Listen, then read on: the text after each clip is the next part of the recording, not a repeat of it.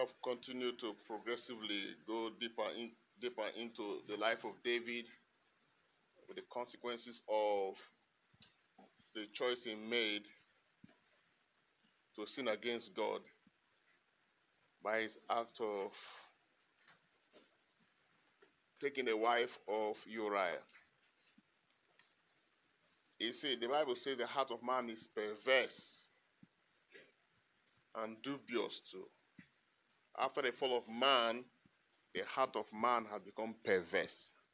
It takes only grace for that heart to function optimally in the purpose of God. And that is why we have no confidence in our hearts. The Bible says no man is good. No man is good. No matter how we try to brandish ourselves, no man is good. Any good you see in yourself is as a result of grace. That grace has visited your heart. And for the Bible to use those two words, perverse and dubious, is an indication of the level of corruption that has taken place because of sin. And David, being a man that we know from the beginning was a man after the heart of God, who loved God so much as a young boy, grew up with that. God anointed him. He had great passion for God. Still, this corruption, he was not spared of it. And see, as we progressively go into the way he went about it, you can see as Nathan came and shared with him a parable, more or less, like a parable of someone who has done something and then who should receive some punishment. Immediately, the perverse heart continued. Let him be killed. Who is innocent? And Nathan said, you are the one. I'm sure at that point, he knew he was caught with his two hands and his two legs. But David exercised a quality that we should all learn from. What is it? He humbled himself. Judgment came. David had discovered something about God. That God cannot withhold a man who is humble and what? Contrite in heart.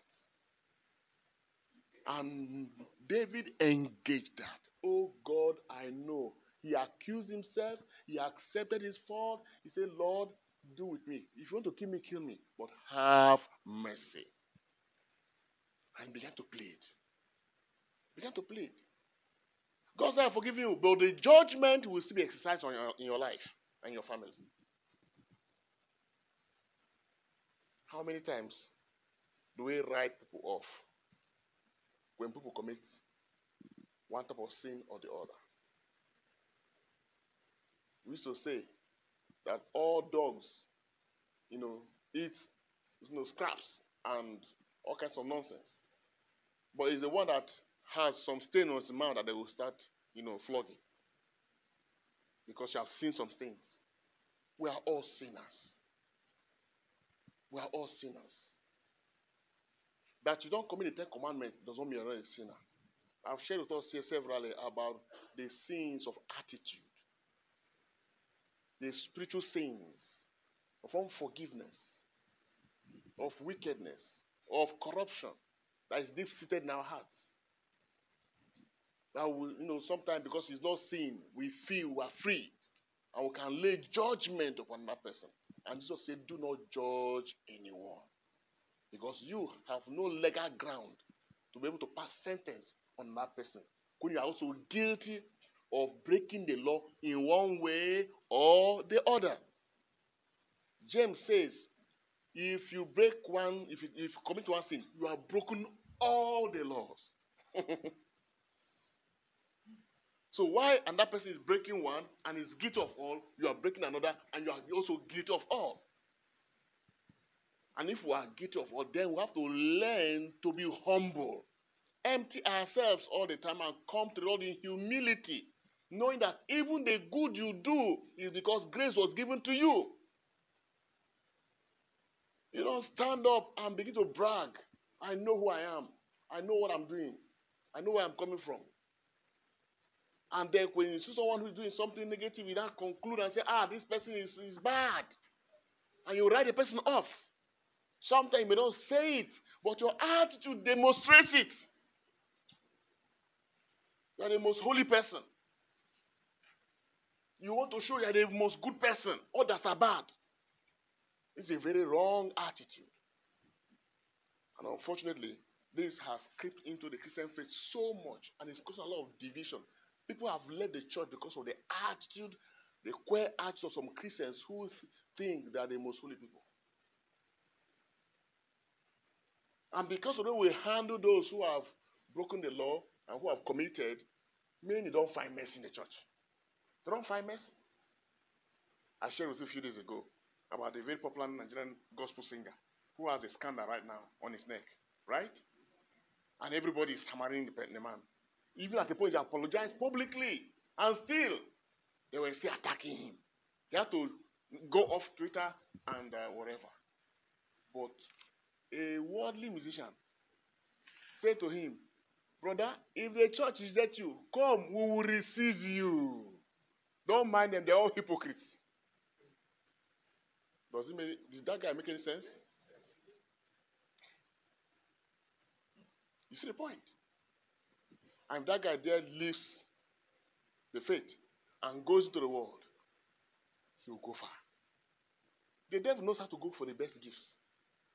So we have to understand that we have to be merciful to ourselves because God is merciful to us. We should never be harsh in our judgment. David was guilty of that also. When your heart is perverse, all kinds of things will begin to come. And so we must look up to God all the time, that He is the source of our strength. Any good that you see in your life, it's not because of you. It is because of God. Paul says, I'm the worst of all sinners. I am what I am by the grace of God. It is grace that has brought me thus far.